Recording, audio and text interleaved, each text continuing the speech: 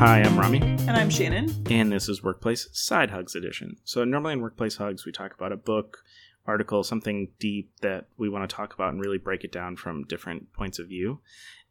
On Side Hugs, we really want to talk about advice we wish we had at certain inflection points in our career, points at which we wish we had more advice and could kind of listen to that quick chunk and say, okay, cool, now I know some sort of approach to how to get there. So this week we want to talk about advice we wish we had when thinking about role promotion and really driving your career. And so I'm going to kick it to Shannon because I know Shannon has a really good set of tips on this and a really good framework on how to do that and has seen it really succeed for her. So Shannon, walk us through this. Yeah. Okay. So I call it the skills path conversation. And the first part is that you need to have it with yourself. And maybe I'll try to create like just a quick one pager and we'll find a way to share that with you guys somewhere. But there's a couple of columns. So the first column is identifying what are the skills that you need to get to the next role that you want. The next column is what are the ways that you've demonstrated that you have that skill in the past or in your current role. And then take the third column to honestly assess how am I doing on this skill based on what I've demonstrated in the past and what I think I need to get to from a proficiency level. Red, yellow, green. Perfect. Stoplight works. Like stoplight, red, yellow, green, A through F, whatever way you want to measure it. And then the last column, the fourth column, is listing ideas that you have to build that skill right where you are in your current role. If nothing changes, how can you practice that skill in your current role and continue to hone it and grow it from a yellow to a green, from a red to a yellow, whatever you need. And then are these skills that you need for your next role, or are these skills you need within your current role?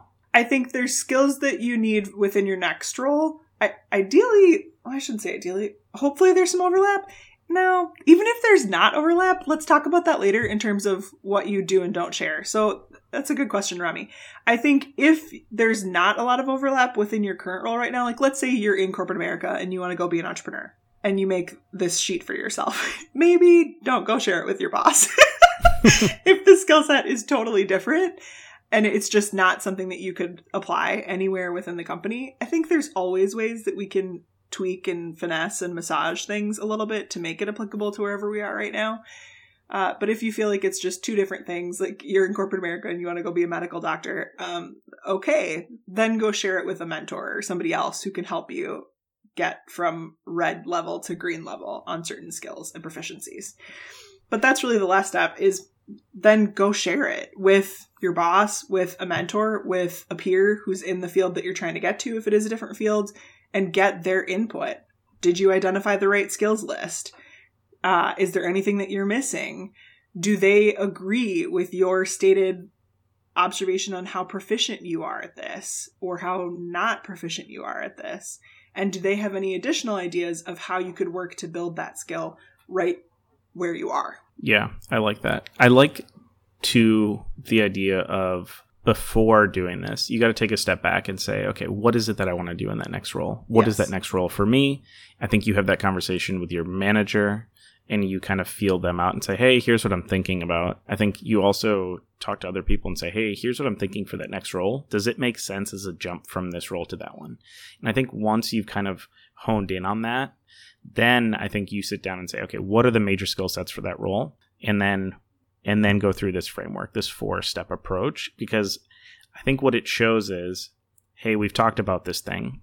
I want to do that thing. And here's how I'm going to work on proving that I should be able to do that thing and can do that thing. Mm-hmm. But I think aligning on all of those before you dig into this, I think is important, because you don't want to say, look, I'm a first-year analyst and my next role is going to be director. So I'm going to work on like managing people, managing budgets, like doing all these things. Because it's like, no, well, I mean, cool, good for you, but no. And so I think that's really important, is before you dig into this, like figure out what that next step is and make sure that there's alignment that that's actually a realistic next step for you. Yeah. And that's really the top of the page, right? Like, here's my role that I'm trying to get to next. And then laddering it down from there in terms of the skill set. Yeah, so this was an approach that was built out of when I wanted to be a people manager really badly. And my boss's boss did not support me whatsoever. He was not flying the Shannon Schaller flag. He could have given a crap less about me. He was not impressed.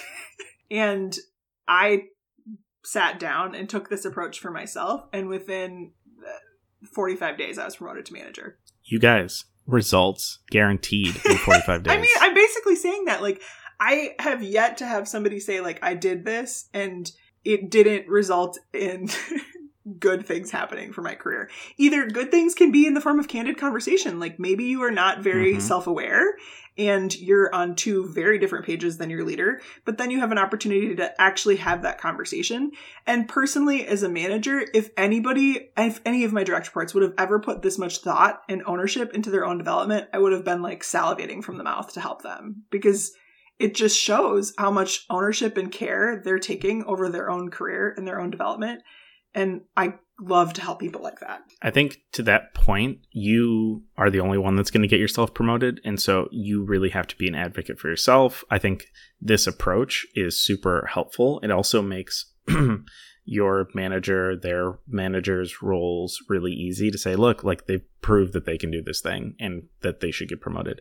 I think what's important with that is you are the only one that's going to get yourself promoted. So if you think about it from that perspective, you need to let everybody know once you've aligned that the thing that you want to do, that next role, seems reasonable. Everybody kind of agrees with that that's what you want to do.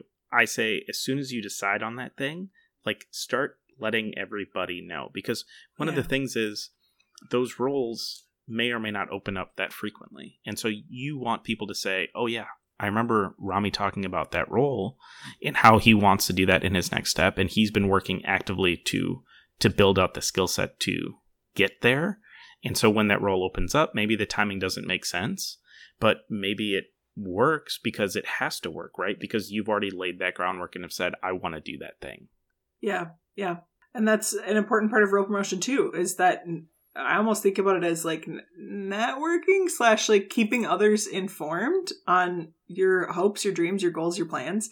And sometimes I've even seen when people do a great job of that and a great job of owning their own development, they might say, hey, we know you're still only at yellow level for this skill, but we're going to like let you go for it. Like we're going to set you loose, because they're so confident in your ability to learn because of how you're even committing to owning your own development in this way.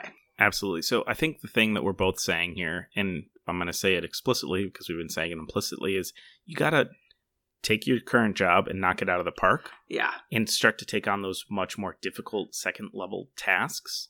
And doing that, I think, continues to validate the fact that you should get promoted, and you taking the initiative to one, do that, to be excellent at your job, to start to show the skill set that you need for that next job and start to work against that. I think, to me, if all of my employees do that, I go, okay, cool. Like I've got a team of people that I want to get promoted, right? And as long as they're making progress and they're still knocking their jobs out of the park, I want them to go on to the next thing. Yeah. And I want to fight for them to go on to that next thing because they deserve it and they've earned it. I think it's when, one, you think you should just get promoted because somebody else got promoted. Like, no. Or two, like you've been in a role long enough that you think you should get promoted.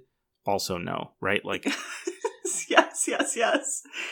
You don't get anywhere through complacency. I think the people who are the hungriest are the ones who are going to prove it and the ones who are going to move. And so the only thing you can do is deliver on your job, tell people you want to do that thing, and continue to excel and to take on those bigger tasks to get you to that place. Yeah, well said. And I don't want to forget about that point, because this like skills path conversation, it really can't be happening until you are delivering results in your current role. There maybe is a few exceptions to that. Like there's been times where maybe I've helped an employee take a lateral because it's just not the right fit. So how can we make sure that they're aligning their skills path to this other thing that they want to do? But yeah, if you try to come to me as an employee and show me a skills path to get to manager and you're delivering terrible results right now, we're having the wrong conversation. But even in that sense, I think it would be a good conversation to say we need to take a step back and what skills you need to be focusing on right now. So maybe even in that sense, it's not a deal breaker.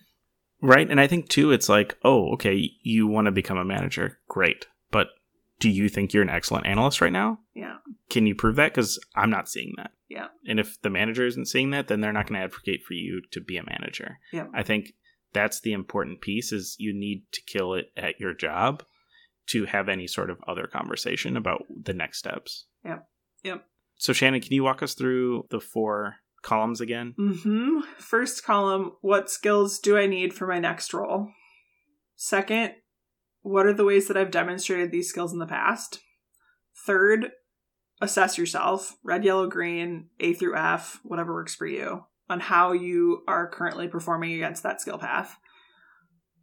Fourth, list ideas on how you might build these skills in your current role, right where you are. And I think, too, use that as a time to say, look, I want to take on something within this. Here's what I'm thinking. But if there's any other opportunities you can think of, manager, like, let me know, because this is something I want to work on. And maybe they have projects or things that they can give to you at that point, too. Yes. So I think that opens up even things outside of your own scope.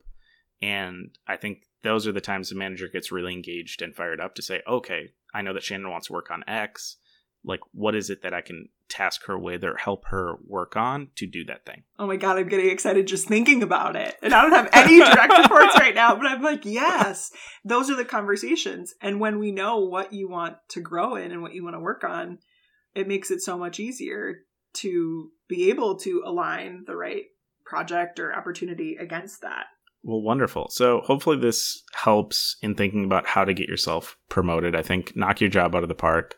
Figure out what you want to do next, make sure it's realistic, talk to everybody about it, and start to develop within this framework like the skill set that you need and how you'll get to that point where you can deliver at that. I think those are really tactical pieces, and hopefully that helps you kind of think about what that next step is. So with that being said, we'd love to hear your feedback and your advice on role promotion. We know you guys have great advice. So please connect with us on Instagram at Workplace Hugs.